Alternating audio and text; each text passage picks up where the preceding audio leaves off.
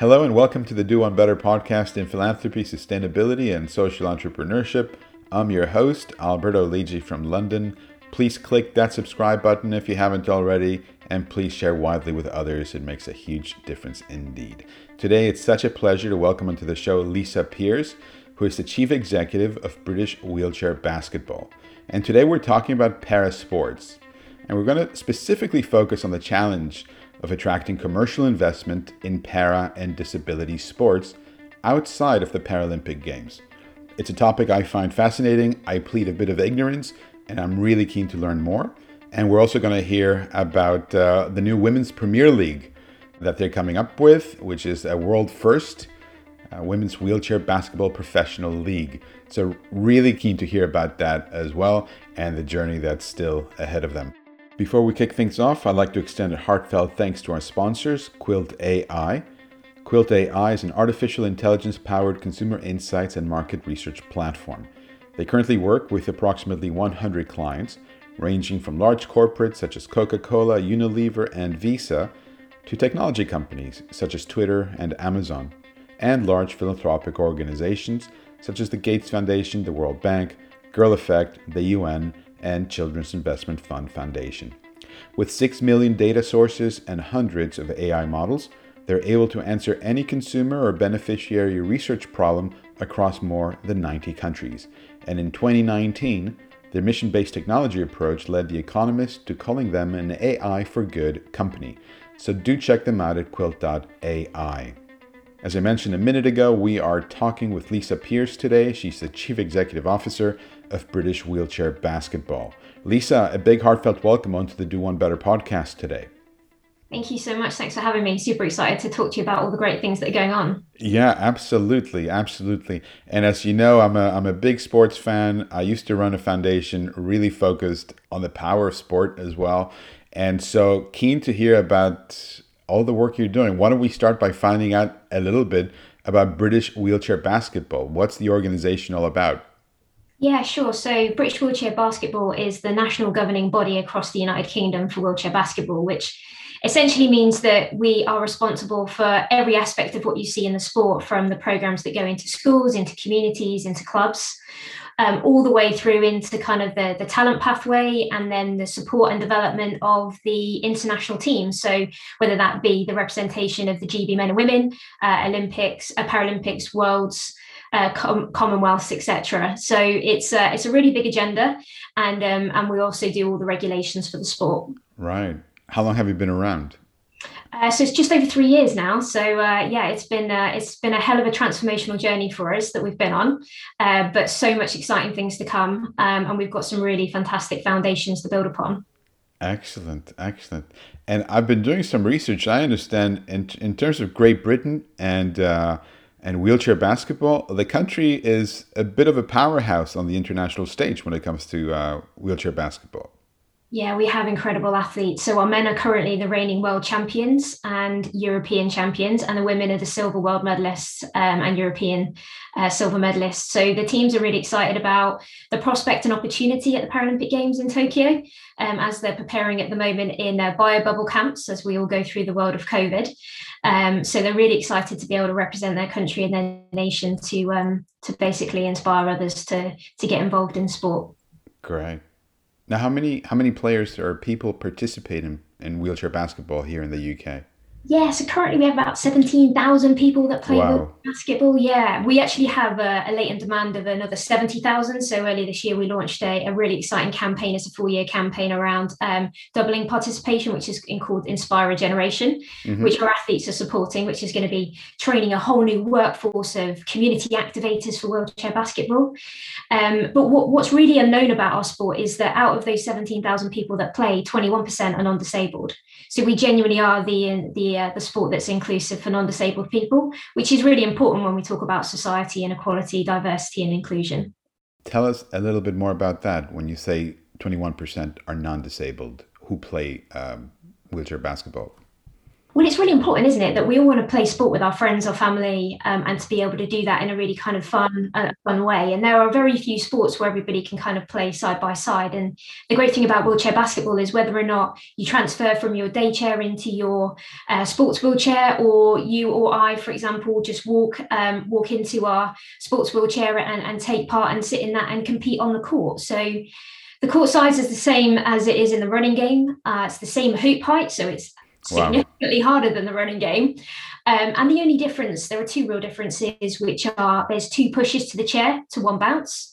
And then there's something called classification, which is essentially based on the severity of your lower limb impairment, you're given a point or points allocation.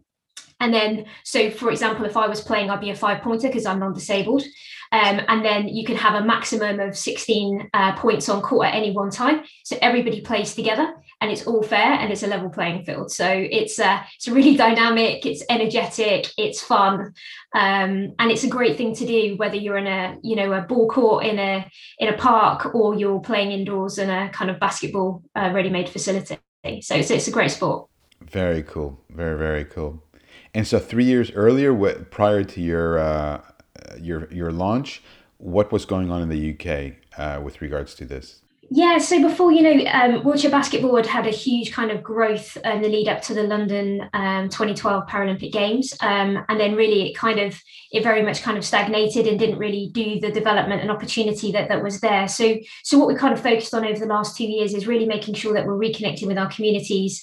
We're taking the data and the insight to be able to build out the opportunities and bring wheelchair basketball into communities for more people to have the opportunity to play.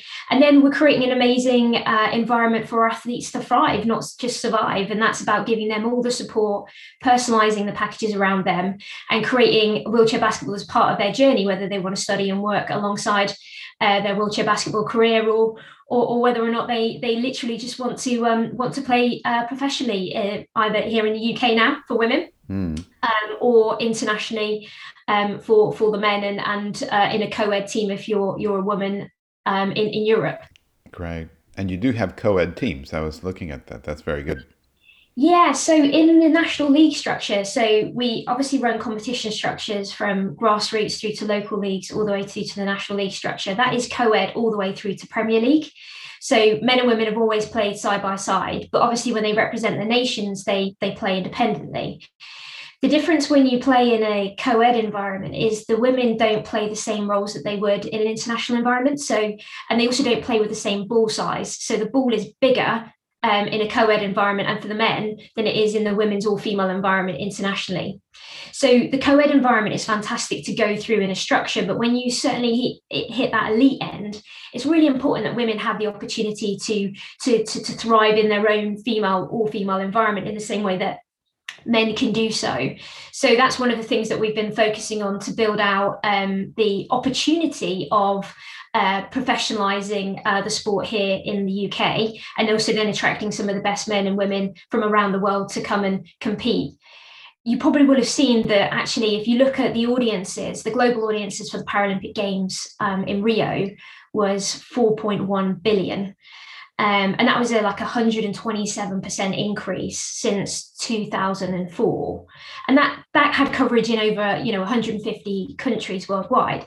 And then you kind of go, well, why can't we create the professional domestic league environment that you see in other sports like football, cricket, tennis, hockey, all of these other environments where you can actually then go and support your team week in, week out in arenas, have match day experiences, go as a family, really enjoy that environment, and actually, really support that team that makes a difference. You're based in London.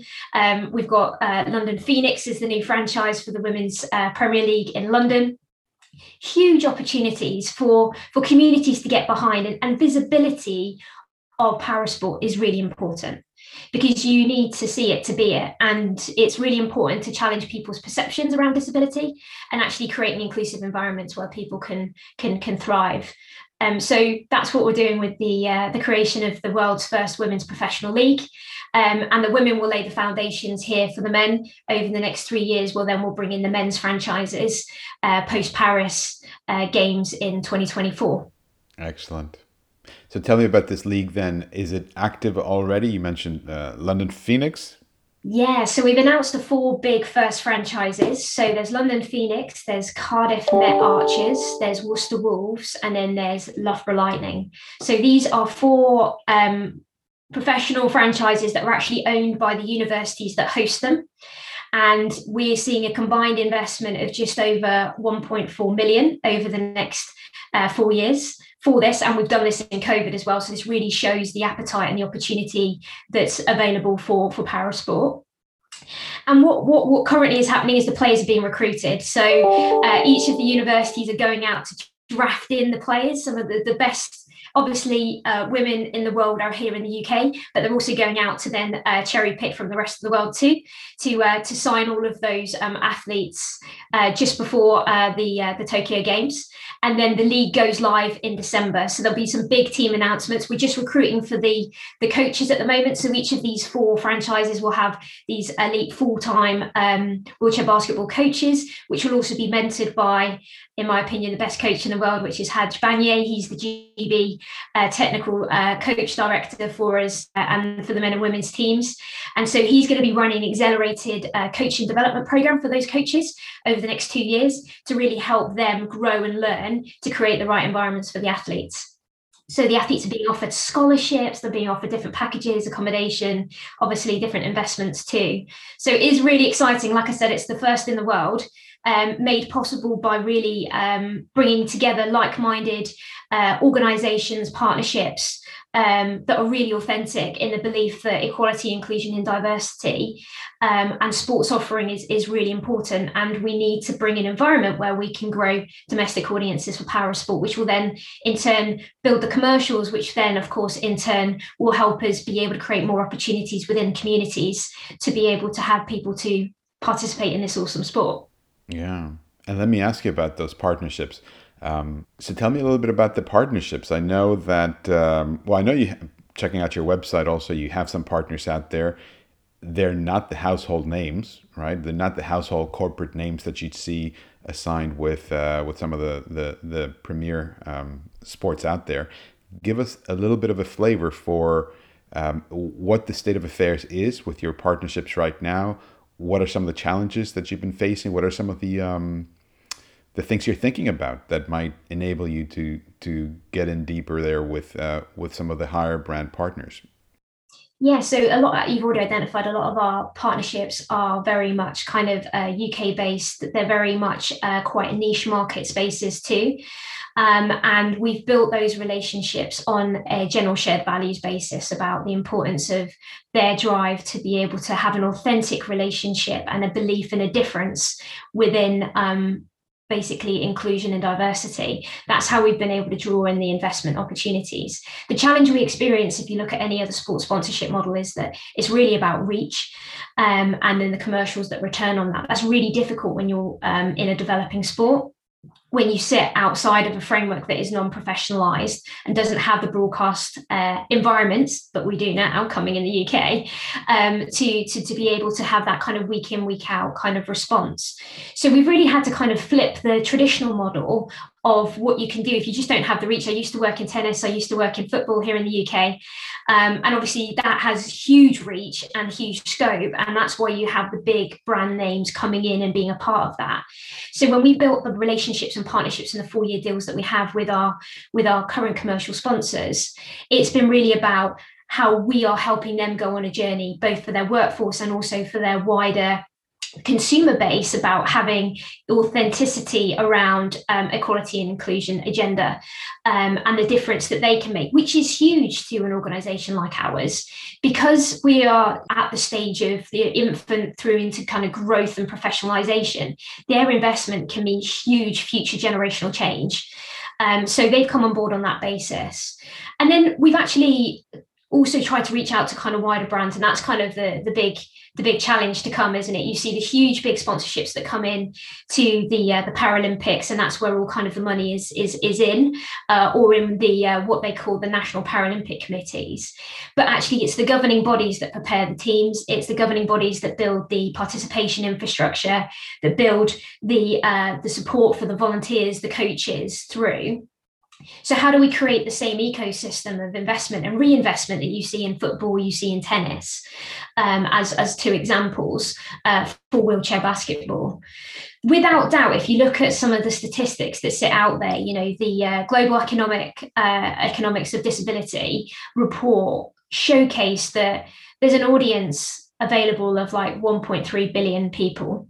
And if you look at then the friends and family opportunity connection to that, that has an $8 trillion potential market of how you can reach out to kind of consumer brands to engage in a more inclusive environment, inclusive offering. But at the same point, only 4% of brands internationally will offer something that is specifically focused on in being inclusive for disabled people. And you go, well, how is this even possible? So how do we get to a place where we can draw in and bring people a part of the journey and make the difference and build an infrastructure that creates, because it's a chicken and egg moment, isn't it? You can't grow and put in all of these things in place without the commercial investment, but then you need the economics and reach to do so. But isn't it about changing the sponsorship model around? Is it more around partnership authenticity?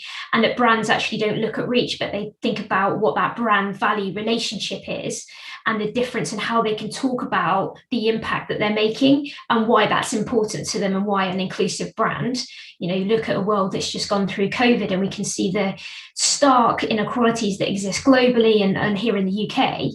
There's a lot of work to be done about as a world that we need to become more inclusive, more focused on addressing the inequality and actually having a more fairer society. And sport's a fantastic vehicle to have that journey and to show sport in a light that is fully inclusive and is really quite an incredible thing to watch. It's really dynamic and really engaging, and our athletes are incredible both on and off the court about how you can actually have that narrative and how you can have that brand authenticity about being able to reach out to new places and actually being a champion for equality, inclusion and diversity, not just how do I have my brand reach and give my financial return. Because actually those are the things, there's some interesting insight that's going on in America and university institutions measuring that kind of authenticity piece now.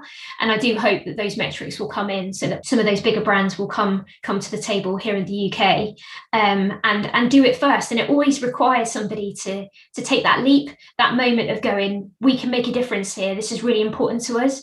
We can do this. In the same way that we said we're going to create the first women's professional league in the world, we said we're going to do it. So we've done it and we've built the partnerships around it to make that possible.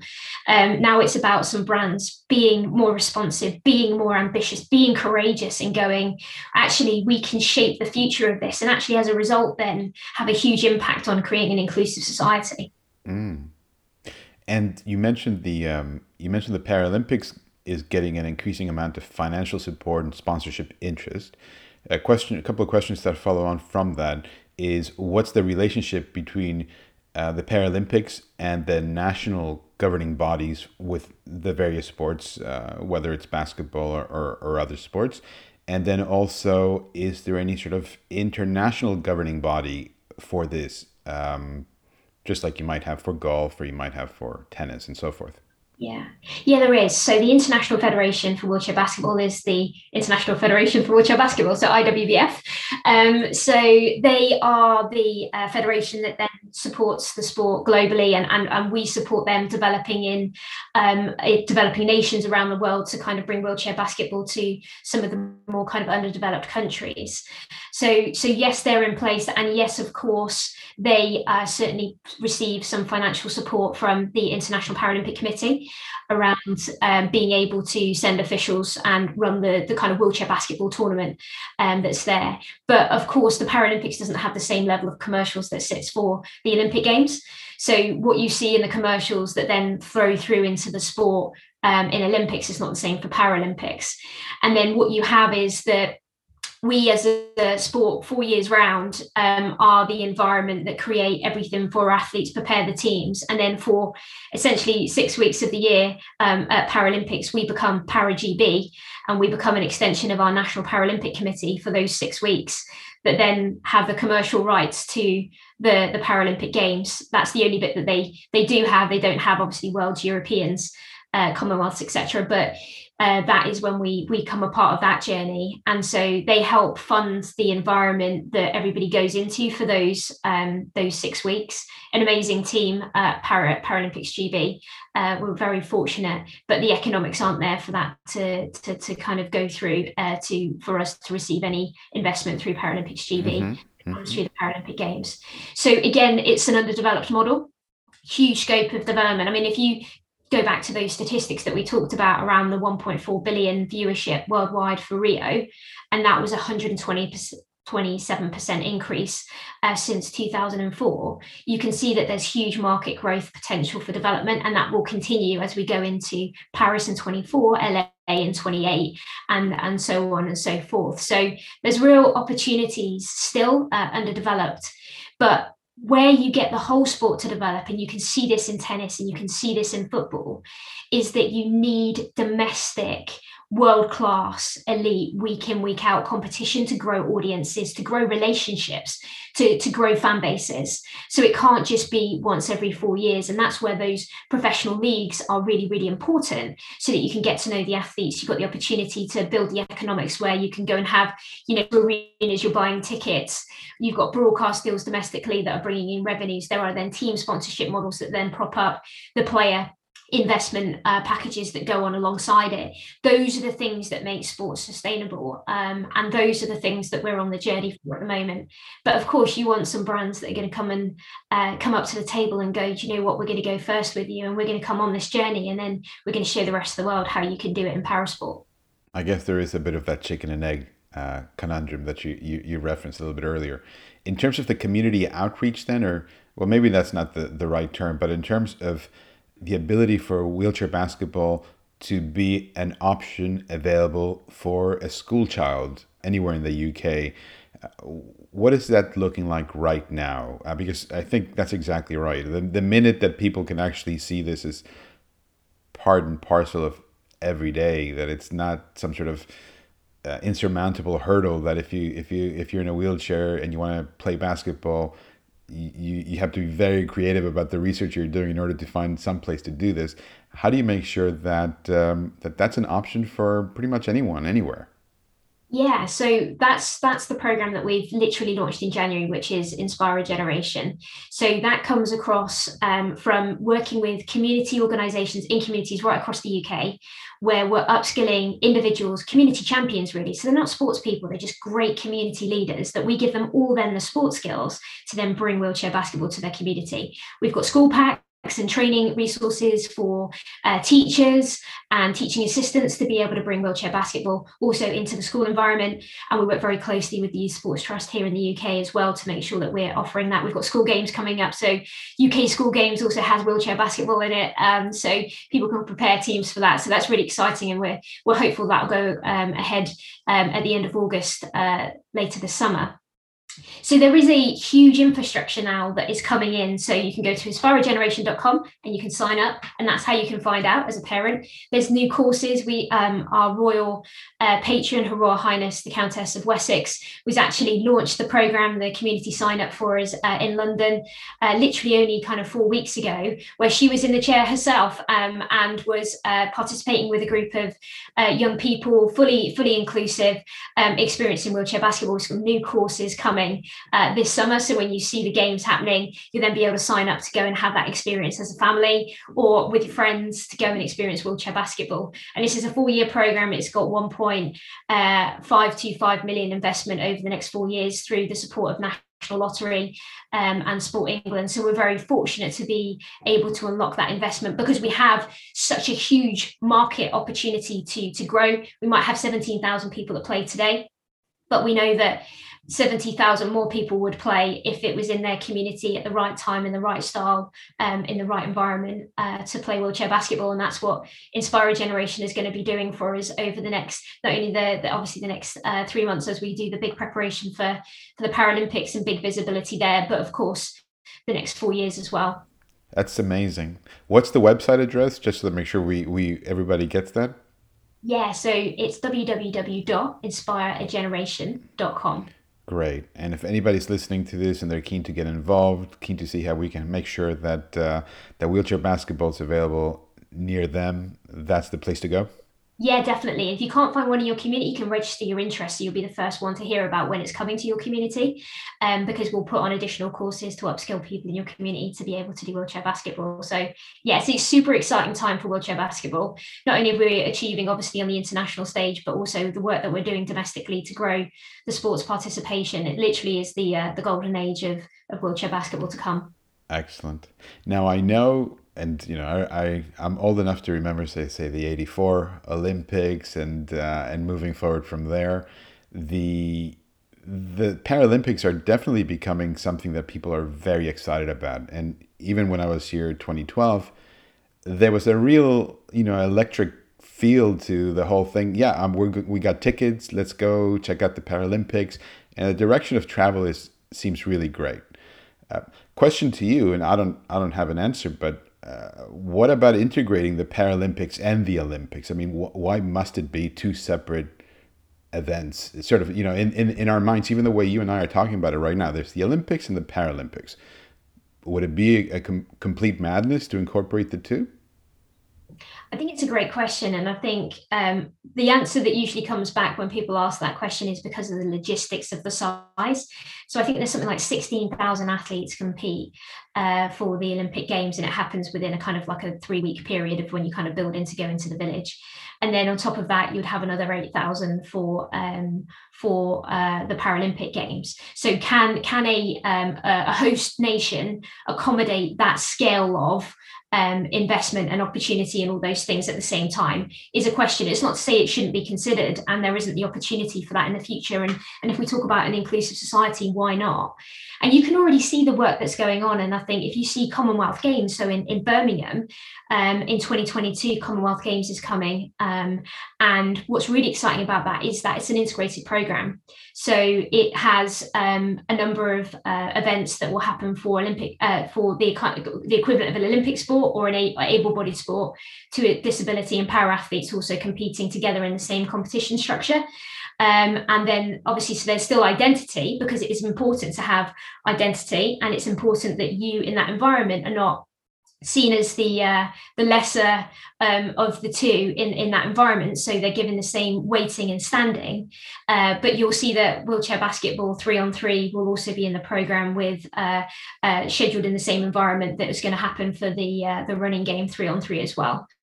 So that is important. And I think it is really important that people can see that then the sports are for everyone. And you've got that with para athletics and athletics, you've got it paracycling, cycling. So you can see that happening on a Commonwealth Games level. Obviously, it's a much smaller international event, but obviously I'd love to see a fully integrated games for everybody. I want to see a fully integrated, inclusive society where people don't have to experience barriers to achieving their potential, and that we're all creating an environment where everybody can thrive and have the same opportunities. Sport is to lead the way in that, and I think that there are some signals where that's already happening, but I think there's still a long way to go. Hmm. Well, if we can develop a vaccine in 12 months, I think we could possibly overcome the logistical hurdles you're referring to. And even I have some ideas percolating in the back of my head of what that could look like. Um, Tell me a little bit about you and your professional trajectory, your personal narrative. How did you end up where you are today? Yeah, great question. I mean, I kind of kicked off. I've been working like full time since I was like 17 for kind of personal reasons. And I started off back in a leisure centre where you get an opportunity to see loads of different sports. I've always played sport myself, so always loved sport. It's been where I've got my friendship group, part of my development. And so for me, I had the opportunity then to go and work for a sports inclusion charity called NACRO, which Okay. is about how do you do diversionary activities for at-risk young people, and crime reduction elements to that. So really enjoyed that and absolutely loved it. And then went and had the opportunity to work for a local authority when you can kind of place make and you can show that scale across multi-sport environments, working with adult social care. working with day services, working with public health. All of those things are really important because sport has a broader narrative. So kind of went on that journey, and I was very fortunate when I was there that the council I was working for funded my master's in business administration. So I went and did that, working full time and doing all of those other bits and bobs. So that certainly kind of created a bit of a work ethic for me. And then I had the opportunity to go into kind of sport specific. So I joined the LTA. And was the head of region for London and South East, which holds like a third of all tennis participation in the UK. And then I basically led the team that created the Davis Cup Legacy Programme, Tennis for Kids, and the Trophy Tour. And then after that, I was like, well, we've won Davis Cup and we've done all of those things and we engaged 10,000 kids. Where next? Football was always my sport. And then I became the CEO, the first female CEO for the London Football Association. And that's where I was before I joined wheelchair basketball. And there we certainly did some wide changes and transformational change there, both for engagement in our wider football community and having more representation, but also transforming that board, which is literally the most inclusive board in grassroots sport. One of the things I'm most proud of, and probably the hardest thing I've ever done in my life, to do that in football. And then I had the opportunity to join wheelchair basketball. And so equality, inclusion and diversity has always been at the heart of what's important to me. And I felt like there was huge scope to actually really build the narrative of parasport and actually to make those commercials work domestically, and how we can have visibility and how that can be transformative, not only here in the UK, but the rest of the world. And that's what we've been focusing on over the last 2 years, and obviously had the opportunity to launch it earlier this year. So yeah, we're really excited. Excellent. Some great organizations, some great sports, obviously big sports. In terms of success for the next 10 years for wheelchair basketball, where would you like to see things in 10 years' time? So I think definitely that we've already achieved those 70,000 people have had the opportunity to play. So maybe there's another 70,000 out there that we've inspired to get involved, that we've built the commercials of the best men and women's professional league in the world for wheelchair basketball, which has got domestic audiences week in, week out, and that broadcast is being sold to other countries around the world. That we've got the best environment for our athletes at every age group, and that they continue to perform and achieve international medal success. So, and I think that we've then influenced and changed society around understanding how important equality, inclusion and diversity is. And it just becomes a part of how we do stuff. And I think that's really important to me, is that it's about literally changing public perceptions, changing brands' perceptions, and actually making sure that we've got a fairer society here in the UK. Well, I mean, here's to your success, making sure that your objectives there for those next 10 years actually materialize, and for those people listening to get in touch and get involved. A key takeaway for our listeners, any words of wisdom or insight you want to share, something that they'll take away with them after they finish listening to today's episode? I think that we can all make a difference. And I think it's really important that we are doing that kind of like that personal response, how we can change and make our society more inclusive, engaged, and how we can change the day for people that are, don't have the same opportunities as everybody else. So please, if we all make a difference and we all make a commitment to making change happen, then genuinely we can change the world. So let's do it together, eh? Excellent. And on that incredibly positive note, Lisa, really, thank you very much for taking the time joining us on the Do One Better podcast today. It's been an absolute pleasure speaking with you, learning from you, and also it's triggered a little bit of curiosity in me to see how we might be able to get involved. Fantastic. Thank you so much for having me. Perfect. And that's a wrap. Thanks very much for joining us today. You've been listening to Lisa Pearce, Chief Executive of British Wheelchair Basketball. Please click that subscribe button if you haven't already. Tell your friends, family, and colleagues about this show as well. It makes a big difference. And thanks so much for tuning in. I'll see you next week.